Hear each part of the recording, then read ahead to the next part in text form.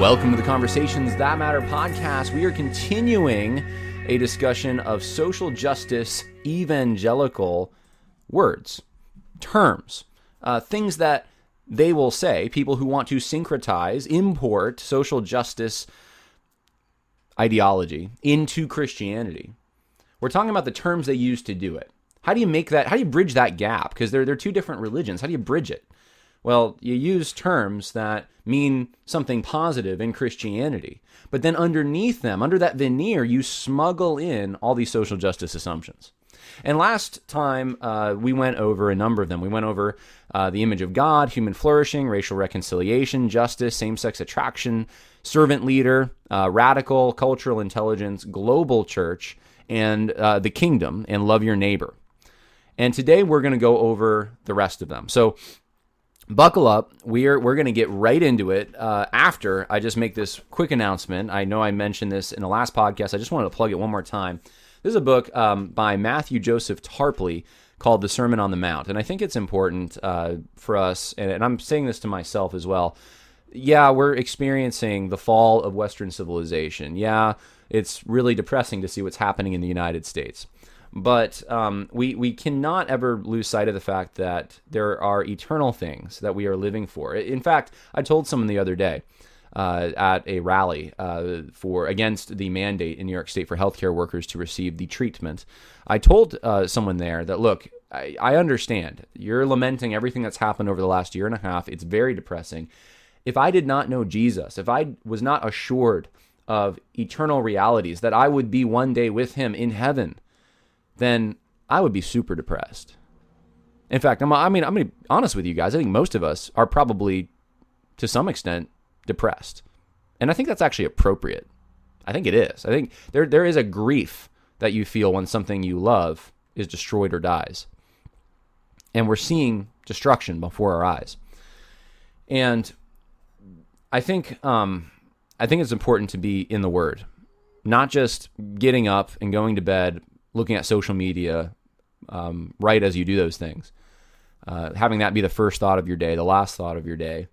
I think it's important to start off the day, to end the day, and I'm not being legalistic about this, just so you know, I'm not saying it's a sin to do it, I just think it's a wise thing, in my opinion, to put your mind on the things above, to, in general, to do that throughout the course of your life, but especially at those two times, you're especially vulnerable. You know, you're going to have dreams at night, generally associated with what you went to bed thinking about. Or when you wake up, it's going to that's how you get your day started. And one of the resources I just want to commend to you is a book by Matthew Joseph Tarpley called The Sermon on the Mount. And he goes through the greatest sermon ever preached by Jesus. And he does so, I think, in a very helpful way, devotionally. You could use it for family devotions. You could use it for church, small group study. He's a young man, and I want to encourage him as well, just because not a lot of people his age, I think he's, I don't know how old he is. I'm assuming he's in his late 20s, early 30s, but not a lot of people his age are putting out good material like this. So I want to encourage him, but also just give you a chance to get a hold of a good product. So there's that. But let's go into now the topic at hand. So now that the devotional stuff, now we're going to go into how to spot the tactics, and one of them is using the dictionary in your church to promote social justice. And this could be your pastor, this could be Sunday school teacher, this could be maybe you're looking at a church, you're wondering, should I go there? You start to hear some of these terms, a yellow flag should go off. A light should go off in your head that says, how is this person using this term? So we're going to start where we left off. We talked about love your neighbor. Now we're going to talk about pro-life. Pro-life. When you hear pro-life, especially when it's coupled with from womb to tomb. Now, look, I've heard some guys who meant, I'm against abortion, I'm against euthanasia, I'm against unjustified killing and murder of any kind. That's all they meant by it. So not condemning you if that's what you mean by it. But often, when I hear specifically from womb to tomb, Danny Akin's an example of this. Karen Swallow Pryor's an example of this. There's actually a number of them. Trying to think, the original, the guy who wrote the book on a holistic approach to the pro-life position in the 80s, Ron Sider. Ron Sider is the one I think that sort of got the ball rolling in this direction. But Pro-life from womb to tomb means that we care about more than just the unborn. We care about things like, are you ready for it? Smoking. Yeah, that's Ron Sider. Care about smoking. We care about things like the disparities that exist between certain ethnic groups. We care about police brutality. We care about, you fill in the blank. I'm sorry, that's not the same as the legally sanctioned, justified in the minds of the legal experts, supposedly, but the legally sanctioned killing, systematic killing of unborn people. It's different, guys. It's different. That's murder. Bible's clear about it. That's what the pro-life movement has always been about. It's anti-murder, okay? When you start saying, well, you know what, we're against police brutality too, it's like, okay, everyone's against technically police brutality. We know, though, the political baggage that comes with what is police brutality. And we know that there aren't police stations out there who say, as a matter of official policy, you can, if it's a person of a certain color, go and kill them, right? But with abortion, that is true. Police brutality is a whole nother it's a different category. It doesn't belong in that category. Disparities between certain ethnic groups or between men and women. You know, women are making only 75% of every dollar men make, that kind of thing. The wage gap, right? They call it. That's a pro-life issue? Well, because their quality of life, that's bingo. That's it. Quality of life. Quality of life is different than life. Life issues and quality of life issues, separate categories. But when you say pro-life from womb to tomb, when many evangelicals say this and they're social justice minded, they're smuggling in the left agenda. It'll be like this. Look, there's like 12 pro-life issues. Immigration's a pro-life issue. Global warming's a pro-life issue. Look, because they all affect life in some way. And one of them's abortion. And the Democrat Party, 11 of them they care about, and the Republican Party only cares about abortion. So therefore, we got to vote for the Democrat, right? This is where you get pro-life evangelicals for Biden, because they're more pro-life. It's ridiculous. It's insane. It's insane. It's absurd. This is the kind of thinking we are told to adopt. Notice the distinction and call someone out on it when they say it. Hey, hold on. Are you talking about a life issue, like murdering someone? Or are you talking about a quality of life issue, like eating Big Macs at McDonald's and you might live a shorter life and get heart disease if you eat too many? What are you talking about? Winsome, another term. Winsome really means to be loved by the world. Go to the Gospel Coalition website, type in winsome, read the articles or listen to the podcasts. What does it actually mean? It means the posture that you take towards the world, towards the secular world especially. How do you convince them? How do you achieve a hearing with them? Well, you're going to do it by being winsome. You're going to do it by adopting some of by agreeing with them on certain things, by making your tone when you talk about things you disagree with super respectful, super humble sounding, super lowly, super almost like a whisper, like the Bible whispers about sexual sin. This is how you be winsome and sophisticated, right? Everything that the Bible says is simple, black and white. Let's make that nuanced, and everything that is nuanced, let's make it simple. That's I see that all the time, and so it's a strategy by which Christians present themselves to the world as adjacent to them, as helping them achieve their end goals, but doing it in a way that's better. It's more, if you just looked at our religion, you'll notice that you have a better basis for your belief system. Or if you just looked at what we're doing, you'll notice you'll achieve some of the things you want to achieve, but you'll do it in a better way or faster if you go with Christianity.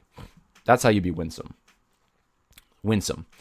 Winsome is to be loved by the world. What does 1 John say about it? You might as well not even try to be loved by the world. How about this? Be respectful to people who are made in the image of God because they're made in the image of God.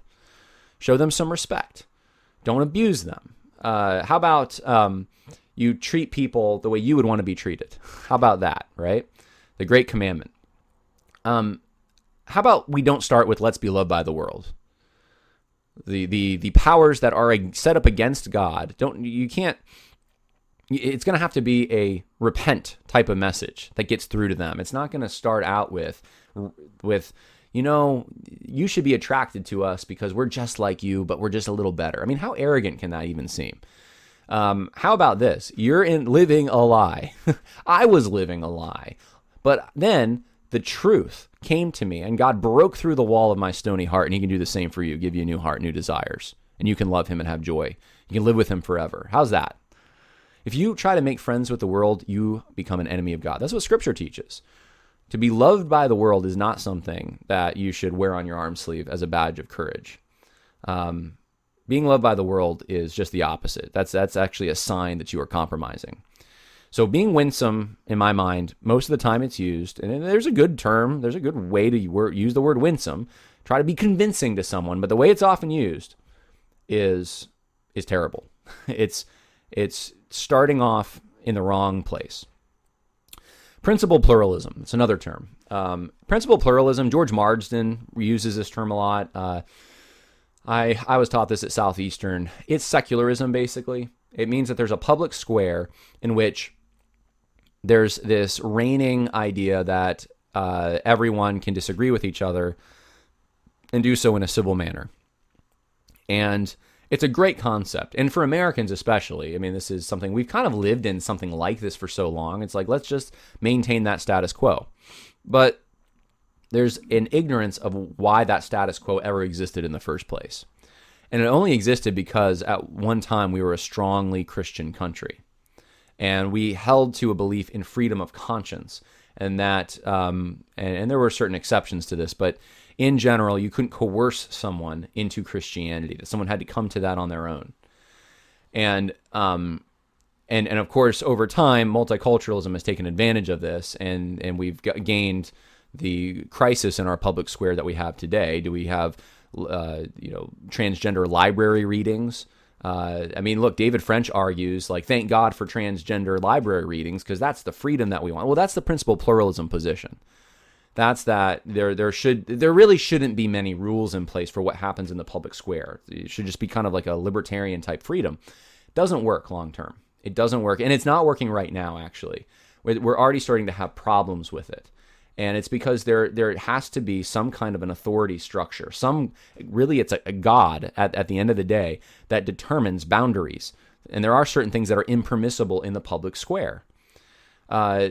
Christians should have access. They've always had access, just about until recently, to the public square in the United States. You know who hasn't had access to the public square in the United States? Satanists, witches, right? There's certain religions that up until very recently did not have access to the public square.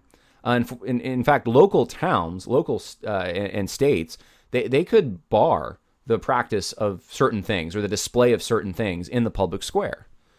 Even freedom, right? This gets touted a lot, but wait, hold on. What about freedom of religion? What about religious liberty?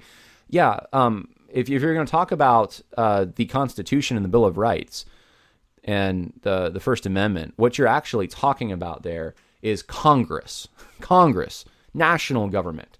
Congress shall not favor a particular, and really back then it meant sect of Christianity.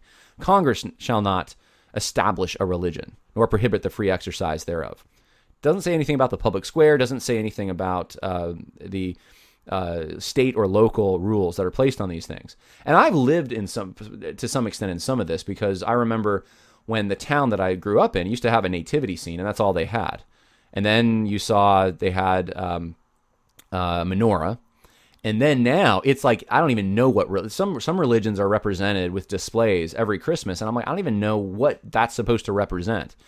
But it's all sorts of things, and it's this idea that everyone can set up whatever they want. What about a big offensive pornographic symbol? Should that be allowed? Right? This is where you start to get into these problems, and there are organizations that have tried to do this, to mock it, to the flying spaghetti monster, the statue to Satanism or something. These are the kinds of things that are happening out there. LGBT lobby is taking advantage of all of this. And principal pluralism does not actually work. It's secularism. It's the idea that there's a secular kind of neutral territory that we can all exist on. And there's just not. There isn't. The only way you can have any element of freedom of conscience with boundaries in place, there are certain boundaries with that, is if there's some kind of a general idea, and this is what our country has had, a general respect for Christianity. Once that wanes enough, then you're not going to have it anymore. And so there's going to, at the end of the day, what I'm saying is, whether it's Christianity or it's some other system, there's going to have to be something in place, and it's going to have a religious element of some kind that determines these boundaries and where they are and what those values are. Secularism becomes a state religion too. We're finding that out right now. Do people who are skeptical about the treatment right now that is being used for the certain ailment, are they allowed access to the public square like everyone else? Yes or no? To some extent, yes. To a large extent, no. And that is because we are living in a state religion now that is forming right before our eyes. So that's what principled pluralism would give us, right? So I've waxed on too long about that probably at this point. But when you hear principled pluralism, which is I can have my principles, they can have their principles, and we exist in peace. Okay, under what though? Under what system can you both do that? You're both going to have to assume something and value something that traces back to your ultimate authority that makes that possible. Okay, what is that? What is that thing? Look, I'm all for living at peace, and on an individual level, of course, live at peace with all my neighbors, and no matter what they believe, etc. But we all have to have a commitment to doing that, and there's going to have to be an assumption somewhere that there's a right and a wrong, and that right, we have to have enough of us have to believe that something is right, and that rightness is going to come from a standard somewhere, and it's got to be transcendent. We're getting into religion now, automatically, and for so long in the United States, there's been a Christian assumption. Even people that aren't Christians, they sort of have these Christian assumptions about public mores, and that's shattering right now, and it's changing, in Europe at a faster rate. So when you hear that, that's not a Christian really concept. That's something that is it's an attempt to save Christianity by saying we're not going to harm anyone else, and as long as we're not harmed and stuff. And it's smuggling in a secular assumption. How about this? This is just, I hear this a lot. It's complicated. What's complicated? Well, this is to communicate uncertainty about popular anti-Christian ideas. When you hear someone, let's say Joe Biden, right, believes in the murder of the unborn, some progressive Christians will say, well, it's complicated, that whole issue. It's just very complicated. Well, what's complicated? Bible says thou shalt not murder. He supports murder. Well, we're trying to just reduce the rate of abortions. It's very complicated what goes into that equation, what you insert in order to, what policies to enact in order to get that number down. That's why it's complicated, right? Or, hey, this person is practicing some kind of sexual deviancy. The Bible says this is wrong. No, actually, though, it's complicated. It's complicated because the Bible does say it's wrong here, but, also the Bible says to love one another. And how do we show love to that person? It's like, that's not complicated. So that's one of the things I see, overly nuancing things that are very simple in Scripture. You see this done all the time by progressive evangelicals, social justice-minded evangelicals. I don't even know if I want to call them evangelicals, but that's the designated term. They're the inheritors of evangelicalism that are crashing into a ditch. How about this one? Third way. There's a third way. You got the Republicans, you got the Democrats, but then you got a third way. Tim Keller does this all the time. There's right-wing individualism, there's left-wing individualism, and then there's Christianity. Really what everyone who's used this term pushes, though, is a politically progressive Christianity. And it's incredibly arrogant because you think about it, we have inherited a Christianized tradition of law going back for centuries.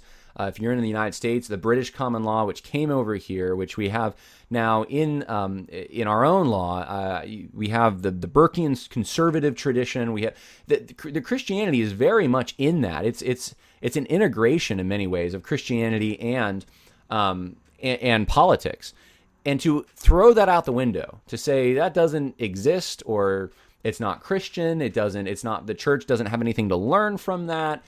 Today, because the modern church is going to reinvent itself, and they're going to pretend like conservatism doesn't have any element of Christianity in it.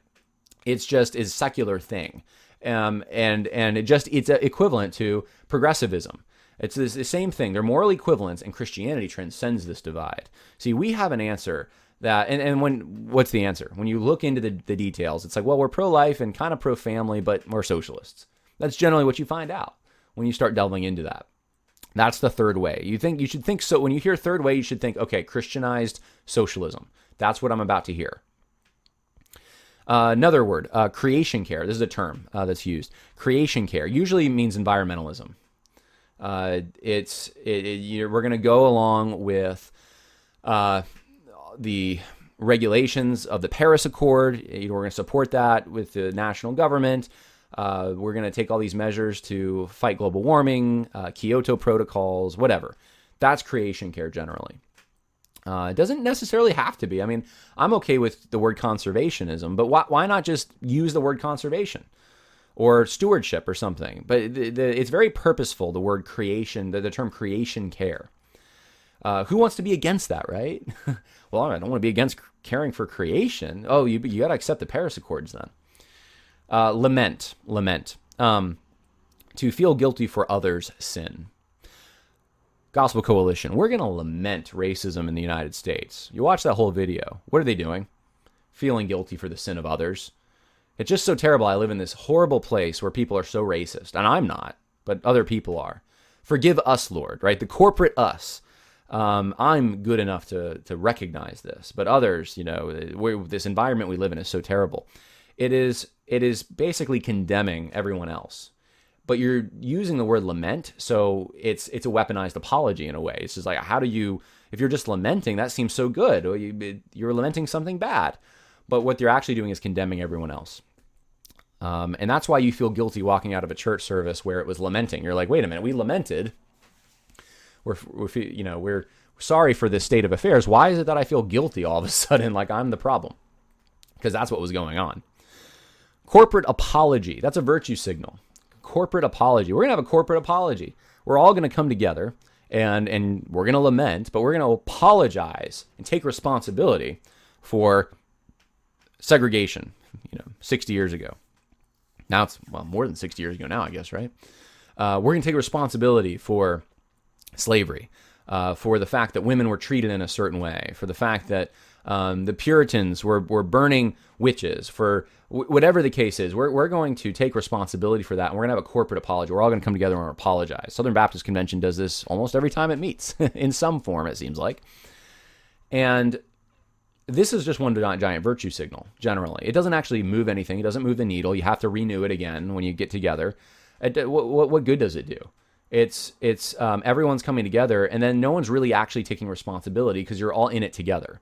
No one's guilty individually and can be, to blame for it. It's maybe a certain class of people, but there's comfort in that, knowing that, hey, well, all white people are guilty, and I'm one of them. And so, it doesn't really change the way I live. It doesn't change my socioeconomic standing or anything. I can participate in this corporate apology, and you're not actually repenting of really anything. That's it. It's just one giant virtue signal, and it's very loud. It's very public, and you're trying to show everyone how good you are, that you've taken responsibility. Gospel issue, right? This is the social justice issue. That's what it is. When you hear the term gospel issue, beware, you're about to hear some social justice concept being smuggled into the gospel. Racism is a gospel issue. No, it's and the twist you're putting on it is it's a social justice issue that's meant to somehow eliminate disparities or join the Black Lives Matter movement. And that's now, I guess I'm failing to adhere to the gospel if I fail to do this. It's manipulative. Half gospel. The half gospel is the gospel. When you hear social justice activists say, well, you just have a half gospel because you just believe in individual repentance and salvation through Christ's sacrifice on the cross for you, efficacious, and you will spend eternity in heaven because you have received this from Christ, a free gift. That's the gospel, right? But they say that's a half gospel. You ignored the social justice, your responsibility to your fellow man. No, I'm sorry. Once you start doing that, you're smuggling law into the gospel. You're putting works into it. You're injecting it right into the gospel. That's not the gospel anymore.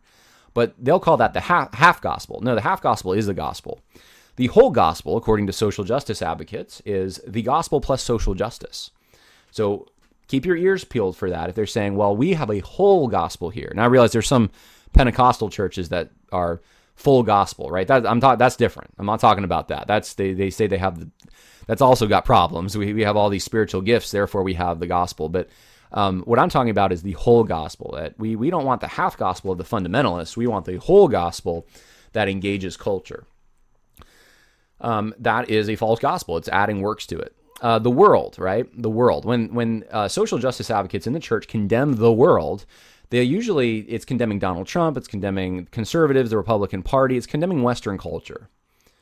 The world would want us to do this, but we should be true to Christ. Well, the world is they're talking about Western culture generally. Sometimes they'll talk about some sexual deviancy or something like the kind that's acceptable to critique, Hugh Hefner or something like that. But generally what they're talking about is, well, Donald Trump represents the world. And here's the thing. I want to make a quick point about this because I think we don't want to be sloppy in our language about this. The world and culture are two different things in Scripture. They're not the same. The world, if we think of like 1 John, lust of the flesh, lust of the eyes, boastful pride of life, this world system that incorporates these things, that runs on these things. Think about that and then compare it to just culture, to people, to the Lord setting up people according to, like Acts says, according to the boundaries that he set up beforehand. The habits that people have, the traditions they have, the things that God commanded the Jews to pass on to their children. That's a good thing. That's good, right? The world bad, culture can be good. Now, there's cultures that incorporate bad things from the world, but the world and the culture are two different things, and we want to keep them in separate containers, okay? Just to be clear, I hear often even conservatives say, well, the church is just trying to go along with the culture. Well, yeah, I mean, an aspect of the culture, certainly, but it's the world that the compromised church is going along with. So the actual world as defined by Scripture. So when social justice advocates talk about the world, they're talking about Western culture and ripping it down, generally. Fundamentalists, another word. Fundamentalists mean fake Christians. Social justice advocates say fundamentalist, fake Christian. That's someone who thinks they're a Christian who's a Pharisee. That's basically what they mean by that. And it's kind of unfair. There can be some legalism associated with fundamentalism as a tradition, I guess. But it is kind of like a slur now. They'll just use it against anyone. Even people who aren't from a fundamentalist tradition, they'll just call them fundamentalists because they're not on board with social justice. And they have the true gospel, and that's enough. So you're a fake Christian. You don't have the full gospel. You're a fundamentalist. Christian nationalism, that means fascism. I'm just telling you, when they call you a Christian nationalist, they're calling you a fascist, basically. They're saying that you've integrated your patriotism, your love of country with Christianity somehow, and you've created this nationalistic idolatry, that you're worshiping the state, when in reality, they're the ones that worship this redistributive central authority. But because you're proud of your country and you want to take proper stewardship of it, and it's important to you, that's a problem. That's a big problem. You shouldn't have these allegiances to your country, to your culture. And actually you should. And I have a whole section in my book on that. It's the final chapter, I believe, on Christianity and social justice, religions and conflict, coming out next month. I talk about this in detail. And you be the judge. I quote church fathers, I quote scripture, and I show that, look, there is a place for the nation. And loving your country, loving your nation, loving your people, loving those in close proximity to you is very appropriate. It's actually very Christian. It's loving your neighbor. And who is my neighbor? Well, it's the people that are proximate to you, that you have a responsibility to. American dream. That's oppression and greed. Now, I look at the American dream and I think that's a blessing from God. And it helps people. Look at all the contractors that have to build this nice house and the white picket fence and the whole 9 yards. They're feeding their families because they work. I mean, it's a market economy. It's a beautiful thing. And the American dream is something that it's a dream because it hasn't been a reality for so many people. And right now, it's not a reality for most of the people on the earth. But for those who practice certain things that are wise, that even the Bible says are wise, and had a Christian foundation at one time, it became a reality. And right now, it's actually, we're a nation of renters. We're a country of renters, I should say. We are, the American dream is fading. And it's as God, I think God, this is my opinion, God is judging us. He's withdrawing his hand. He's letting us go our way. And we're seeing that fall. But there was a time of economic prosperity where a man's house was his castle. He took responsibility for it. And look, not everything was perfect in that world, but that was a beautiful thing. And it was a blessing from God. Having a boat, being able to go out with your family, that's a blessing from God. There's nothing wrong innately with that. Having things is not wrong. Worshiping things, the love of money, that's wrong. Having them, possessing them, using them, helping other people feed their families by buying them, nothing wrong with that. But it's disparaged. It's disparaged, like it's wrong somehow. It's oppression and greed.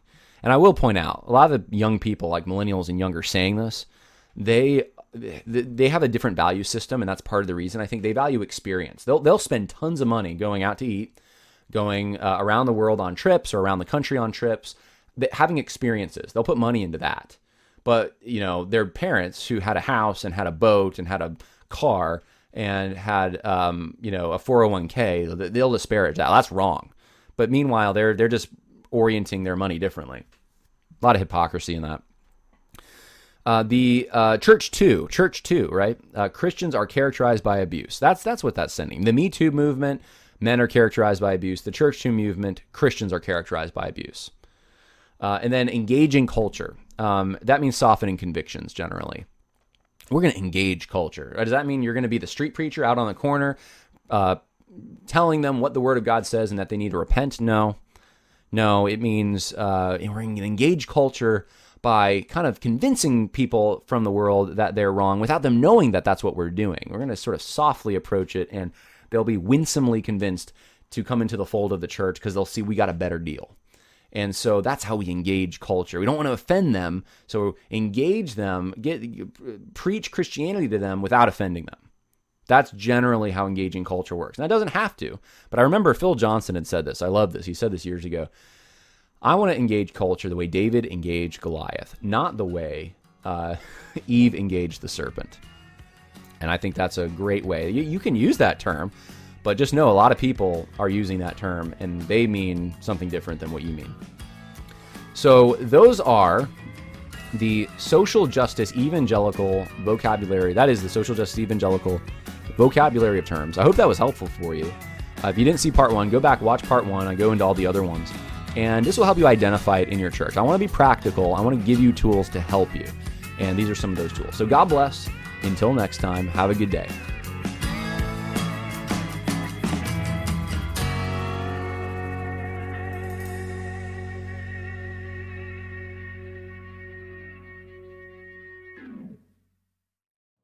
You know how to book flights and hotels. All you're missing is a tool to plan the travel experiences you'll have once you arrive. That's why you need Viator. Book guided tours, activities, excursions, and more in one place to make your trip truly unforgettable. Viator has over 300,000 travel experiences to choose from. Everything from simple tours to extreme adventures and all the niche, interesting stuff in between. So you can plan something that everyone you're traveling with will enjoy. Real traveler reviews give the inside scoop from people who've already been on the experiences you're considering. So you can plan with confidence. Free cancellation helps you plan for the unexpected. And 24/7 customer support means you can travel worry-free. Download the Viator app now and use code Viator10 for 10% off your first booking in the app. Find travel experiences for you. Do more with Viator.